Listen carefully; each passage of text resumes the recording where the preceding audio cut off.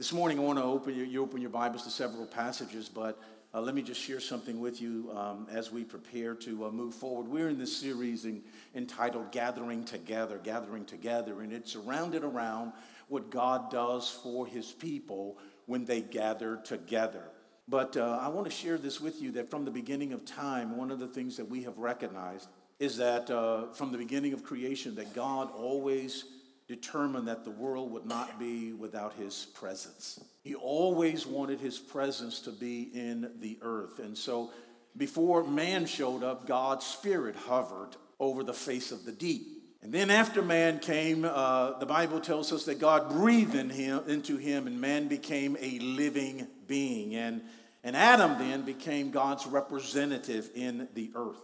And since that time, God had a way of speaking to people throughout history and throughout times. He had a way of revealing his presence to them. And as we read the story of God, what we recognize is that we began to see God's presence with the prophets. We began to see God's presence show up with the priests. We began to see God's presence in temples, in tents. And God said that, you know what? I desire my presence to always be in the earth.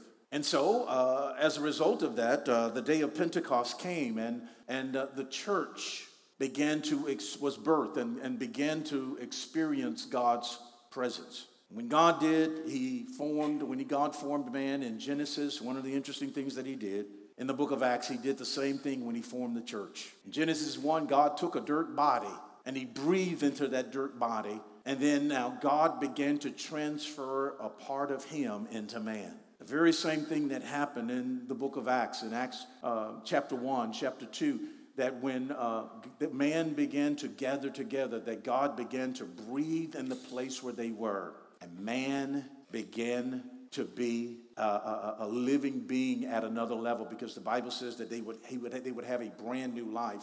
But what man did is man now all of a sudden, the Spirit did not just come upon them, the Spirit remained in them. And so today we carry the very presence of God. When God transferred himself into us, he gave man authority. He gave Adam authority when he transferred himself into him. And what's interesting is that in the book of Genesis chapter 1, I want you to turn there very quickly. In Genesis chapter 1, what we find in the beginning when God began to, when he spoke to Adam and he began to release authority in Adam, when God released his presence there. And God released that authority, God released that power into him. And in Genesis chapter 1 is the first book in the Bible. It's one of the easiest ones to find. So are you there? Shout, uh-huh. Come on, Genesis chapter 1, verse 3. The Bible reads, it says, then God what? Said. Genesis chapter 1, verse 6, it says, then God what? Said. Genesis chapter 1, verse 9, then God what? Said. Verse 11, then God what? Said. Verse 14, then God what? Said. Verse 20, then God what? Verse 24, then God what? Said. Verse 26, then God what? Said. Verse 29, then God what? Said. Let's go to the last verse in Genesis chapter 1, and it says, then God what? Saw what? Everything. Okay, God saw everything that he had said. God said some things, and whatever he said, he saw everything that he said. In Genesis chapter 1, and then what God did is he created man, and he says, Adam, the same authority that I have, that I'm breathing into you. And so what you say, you'll be able to see. And what we recognize then is that he said, so Adam now began to name the creatures, and Adam began to call things names. And the things that he called name, he began to see the very thing that he called the name of. Do you know what scientists tells us today? That there are over 30 million types of animals and species of insects in the earth. Isn't that amazing, what he had the ability to do? Because he carried the presence of God, and the presence of God brought him power and authority. Do you know what? When God birthed the church, the very same authority and power that he gave Adam, he's given to you and I. And so right now we're in the season of Pentecost. And on next Sunday is Pentecost. Pentecost simply means 50, and it represents 50 days from what we called Easter, what we celebrate, the resurrection of Jesus. And so in the Bible, God told them that he wanted them to celebrate 3 events, or he would say that celebrate 3 festivals or have 3 feasts. And on those feasts, they were to gather where? Together. They were to gather together on for those feasts. And the Bible tells us that it's in Exodus chapter 23, verse 14, and you don't have to turn there right now, but what God does is he tells us that he wants them to recognize 3 feasts during the course of the year. The first one that he wanted them to recognize, he wanted them to recognize the Feast of Unleavened, and that represents the Passover, that represents Easter. The second that he wanted them to recognize is he wanted them to recognize the Feast of Ingathering, which represents the harvest, or Pentecost. And that's what we will come together next Sunday and celebrate. And then the third thing that God told them to do is that he wanted them to gather together to recognize the feast of ingathering, which represents the atonement of how they have been delivered from their sin or their past. And God wanted them to celebrate these 3 things first because he wanted them to be reminded of his presence. He wanted them to be reminded of his power, and he wanted them to be reminded of their power. His presence, his power, and their power. And he says, so I want you to gather together. And there was a benefit for them to gather together. Now, would you turn in your Bibles to the book of Exodus chapter 23, please? Because in Exodus chapter 23, what we'll find here is that when God was moving his children into the promised land, he told them that there were 7 major enemies that were in that land that they had to overcome. 7 major enemies. And you would think that if I'm going to a promise, then why doesn't God just get rid of all the enemies if that's what he's promised me? And so God is taking them. But you know what's interesting is that God says that, look, I'm going to take you into this promised land. But what he tells them in verse 20, Exodus chapter 23, verse 20. Exodus is the second book in the Bible. It's easy to find as well. I'm making it easy this morning, aren't I? Exodus chapter 23, verse 20. Come on, champions, let's read that. Let's read it together like we know it is the word of his power. Now, behold, I send an angel before you to keep you in the way and to bring you into the place which I have prepared. God says that there is something that I have already prepared for you.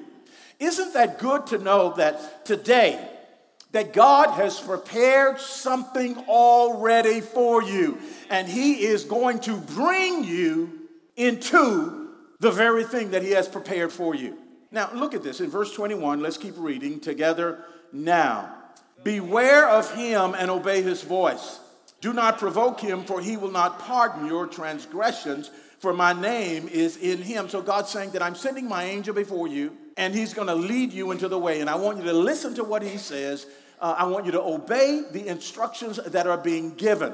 Verse 22, together. Now, but if you indeed obey his voice and do all that I speak, then I will be an enemy to your enemies and an adversary to your adversary. Oh my God. God says that there's going to be some enemies, 7 major enemies that will be in the promised land. But don't worry about your enemies. Because what I am going to do, that I am sending the angel ahead of you who's going to take you in the way. And as he takes you in the way, that's a good word right there. Because what is the word if? If, oh my God, from our English class, if is a conjunction that precedes a conditional clause. He says, if you what? If you what? If you what?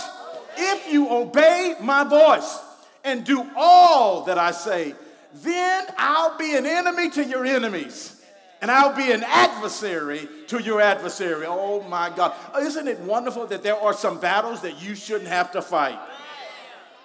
He said, I'm going to be an enemy to your enemies. I'll be an adversary to your adversaries. Verse 23. Come on, let's read it, champions. Let's read this like we know it is the word of his power. Together. Now, for my angel will go before you and bring you into the Amorites and the Canaanites and the Hivites and the Jebusites, and I will cut them off. See, you may, oh my God, see, notice this. There are 6 enemies right here. But there were 7 in Deuteronomy 7 that God said would be in that land. But he says, what I'm going to do is I'm going to drive out 6 of them. Oh, you got to know. Because there was one that he didn't say that he was going to drive out, but you would have the authority over. And so God says that, look, there are some ites that's trying to stop you from what I have for you. Some of them are called Houstonites, Missouriites, Sugarlandites, Rosenberg-nites, Richmond-nites, Friendswood-nites, Lexidites. I mean, they got Gravenites. I don't know. Anybody that's an ite. But God said that he will be what? An enemy to your enemies. And a what? Adversary to your adversaries. And so God says, look, you don't have to worry about that stuff because something's going to happen if a conditional thing. Come on, let's read. Can keep reading verse 24. Let's read it together now. You shall not bow down to their gods, nor serve them, nor do according to their works.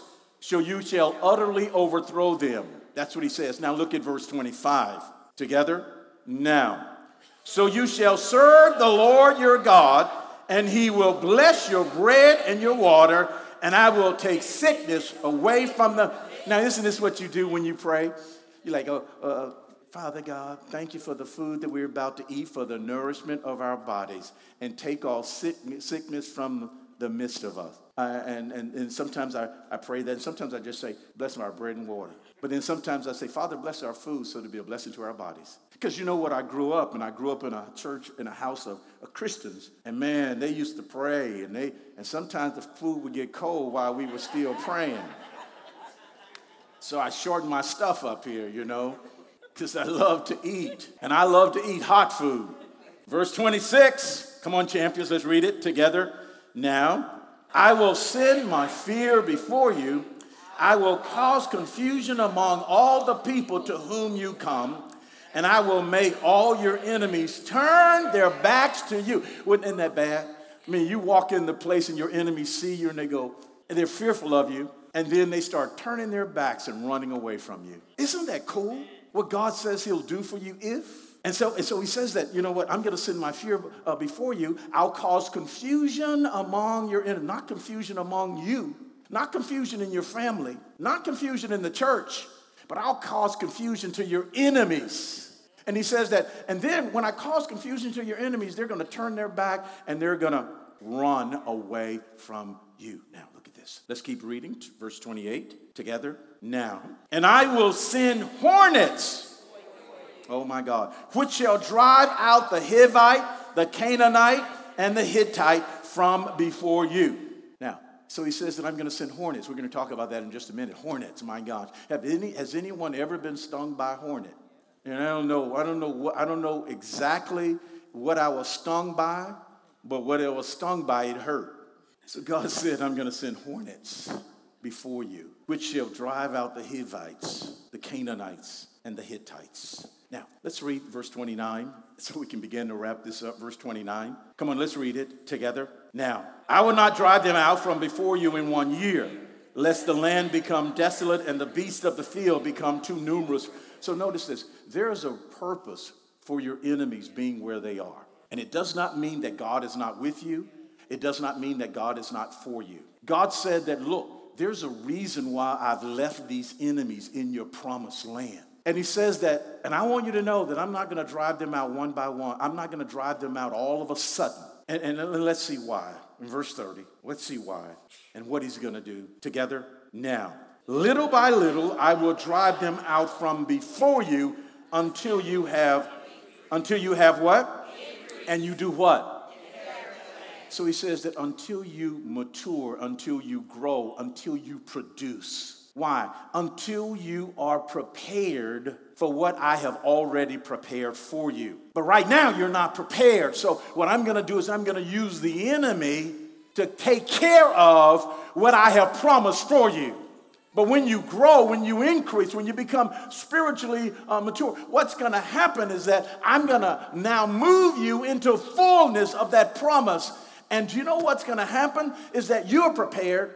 for what I have prepared for you, and the enemy will not be able to stand against you. And what God is saying is that I want you to always continue to grow, and you continue to possess more of what I have promised. So he says that I'm not going to move them out. Look, some people are in your job, and God says that I'm just getting you ready for what I've already gotten ready for you. And so there's a responsibility that we have. Responsibility. Now he says that I'm going to drive out those Hivites and those Canaanites and those Hittites, which is interesting. And so we need to look at then now what God says he's going to drive out. 7 major enemies in the land. Those 6 of the enemies that we named a little bit earlier in Exodus 23, and there was a 7th enemy called the Girgashites that the Bible talks about in Deuteronomy chapter 7. God did not say here in this particular passage that he would drive out the Girgashites. And the Girgashites were a group of people that were offshoot of one of the 6. But they refer to a clay or soft clay, or refers to a foundation. And God says, look, I'm going to drive out the rest of the enemies, but you have got to decide what you're going to build your foundation on.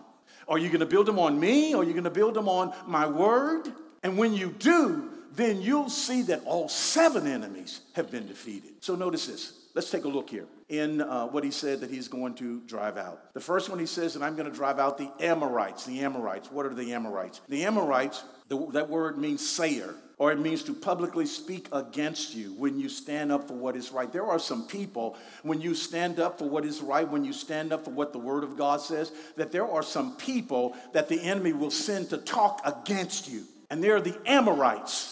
And God says that this is what I'm going to do, that I'm going to be an enemy to your enemies and an adversary. So you don't have to lose your cool when people are arguing with you about something. Why? It's for you know that if you obey and do what he says, that God's going to send some hornets to sting their behind. Okay, sorry. Amorites. Second group that God says that he's going to drive out of the land are the Hittites. Would you say Hittites? These are people that try to terrorize you. They'll try to break you down. They'll try to discourage you. They'll try to create fear, turmoil, and distress in your life. You remember that the Midianites would come and they would these people would work and they would try to get the harvest. They'd work the seed. They'd work the land. And the Bible says that at harvest time, the Midianites will come out of the mountains and run God's people away from their harvest. Why? It's because they wanted you to be discouraged and say that, look, I've worked, I've planted, I've watered, but I can never enjoy the fullness of my work, of my harvest. And God says that those Midianites or those people that are in your life, those Hittites that are trying to terrorize you and break you down and discourage you from what I have instructed you to do, he says that I'm going to cause a hornet to come sting their behind. Third one. The third group here that God speaks about is the Perizzites. Perizzites. The word parasite means unwalled, and it means to separate. It means to leave alone and abandon, where the enemy surrounds you. And you know what? You're looking around and you can't see anything but your adversaries. And that was the very same thing that happened in the servant. See, the Bible tells us that there's are types and shadows. That's what the Old Testament is, a shadow of what is to come. And so that's why God tells more stories in the Old Testament. And he tells us, and we can compare what happened in the Old Testament with what God says he'll do for us in the New Testament. You'll recall that there was the Elisha and the servant of Elisha. And Elisha's servant came out, and he got fearful, and he looked around, and he said that, look at all the enemies that are surrounding us. What did Elisha say? Lord, open his eyes, so that he could see that there are more for us than what?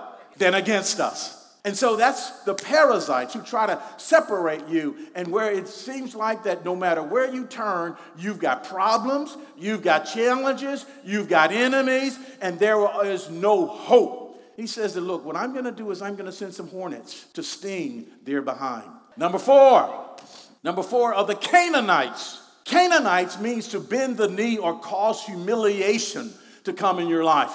And what they do is they try to bring your mistakes from yesterday. They try to bring the shame from yesterday, and they want to humiliate you with your past. And there are echoes that they're trying to speak into your life.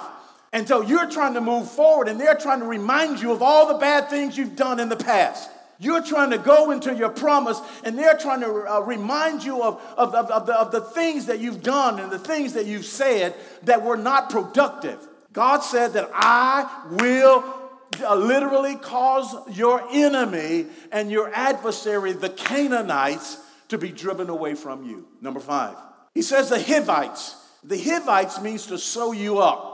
Or it refers to piercing you through. And what it is putting a ring in your nose. It's the analogy of literally putting a ring in your nose to lead you around. Come on, let's go. Number 6. This is the 6th. The Jebusites. The Jebusites means to step on and trample underfoot. And so look at this. There are people that are trying to step on you, trying to use you as a stepping stone, trying to get higher from their lower position, and they're trying to use you to get higher. God says that I see who they are, and I will be an enemy to your enemies, and I will be an adversary to your adversary. And so what he says is that what I'm going to do is that when the enemy is trying to come and to pull you down and lead you around through the nose, that he will send ministering angels to go before you and to be an enemy and an adversary. And so what I want to do is that God said that I will send hornets, and the people that were coming to attack you will turn and run from you. I will send hornets. Now, hornets are mentioned 3 times in the Bible. And this is the first time that hornets are mentioned in the Bible. The second time is in Deuteronomy chapter 7. See, I'm telling you this so that you can, the Bible says that study to show yourself approved, a workman that needs not to be ashamed. So when I'm telling you and I'm giving you the name so you can go home and say, I don't know if that's true what he's saying, but you can study it out for yourself. Amen? The second time was in Joshua chapter 24 when the children of Israel were trying to cross the Jordan to go. The Bible says that God sent hornets ahead of them. And you know what the Jordan represented? The Jordan represented their limitation or their boundary or the very thing that separated them from their promise. And God said that what I'm going to do is whatever separates you to try to hold you back from what I've prepared for you, I'm going to send hornets. The third place where God began to share that is that he began to speak. The third one was in Joshua 24. The second was in Deuteronomy chapter 7. And then this is where the first one was in Exodus 23. Now, I want to share something with you about hornets. God says your enemy has been so entrenched to where you're going. They've been there so long, and they feel like that what they are, where they are, is theirs. But I have only allowed them to be there so that they can tend to what I have prepared for you. And God said that I'm going to send hornets when you get ready. I'm going to send hornets into the land. And the first thing about a hornet is that a hornet has a sound. The second thing about a hornet is a hornet has a sting. And when a hornet stings you, it'll move you out. Oh, no matter how tough you are, that hornet stings you and you go, ah, and it just go up and up and up. Deep men with bass voices all of a sudden sound like sopranos. So the hornet has a sting, and that sting will cause you to move. The third thing a hornet has is hornet swarms. And so the last thing you want to do with a hornet is you want to attack a hornet near its nest, because they will release a distress sound that will cause all the other hornets that's in the nest to come to where they are. Now, that's what God is saying about us. That he's saying that it doesn't matter how strong and how big your adversary, the enemy, that I am going to send. And see what a hornet. Hornet is a spiritual force that the Bible talks about. A spiritual force. And what it does is that God sends it in, and it's so powerful that it drives out. See, my God. See, when a believer is being criticized or attacked by another believer, God is saying that it should cause other hornets. It should cause you to begin to, oh my God, I hear something. Just like David did. They were standing around talking, and David walked up and he says that I'm coming from the nest, and I hear somebody talking about my God. And they say, well, wait a minute, you're too young. You don't have what it takes. He looked at him, he says that, is there not a what? Is there not a cause? And do you know what he said? That, look, my God will deliver this uncircumcised Philistine into my hands. How is he going to do that? Let me give you some fighting material. David says, no, God's already prepared me. that I have not tested this. But what I have tested is that just as I had the bear and the lion with my bare hands. See, I said a couple of days ago, I said that, wow, I'm so excited, I'm ready to go bear hunting with a switch. And somebody says, well, I'll be way behind you. And I go, that's fine. Because you remember David. David went out and he just had his hands. And he killed the bear and the lion. He says that, look, see, notice this. Where did God equip him? God was preparing him. That's why David, although he was anointed, didn't go straight into the palace to be the king. Why? It's because there was something that God needed to prepare him for. As he was taking care of his father's sheep, what happened is that the Bible says that he got equipped and prepared for what the opportunity that will come that seemed like an insignificant moment, but it was significant for him. So let me just kind of share something really quick with you as we prepare to close. And on the day of Pentecost, what God did was when he formed man in Genesis, he did the same thing that he did when he formed the church. Genesis 1, when he took that dirt body and he breathed into it, and man had the same presence and substance of God's. He did that very same thing in Acts chapter 1, Acts chapter 2, when he began to birth the church. The Bible says that they were gathered together and God transferred himself into man. He transferred his presence into man. He transferred his power into man. God transferred man to have and walk in that same power. And when the church was formed, the Bible says in the book of Acts chapter 1, verse 8, champions, let's read that like we know it is the word of his power. Now, but you shall receive power when the Holy Spirit has come upon you. You shall receive what? Power. You shall receive what? Power. You shall receive power.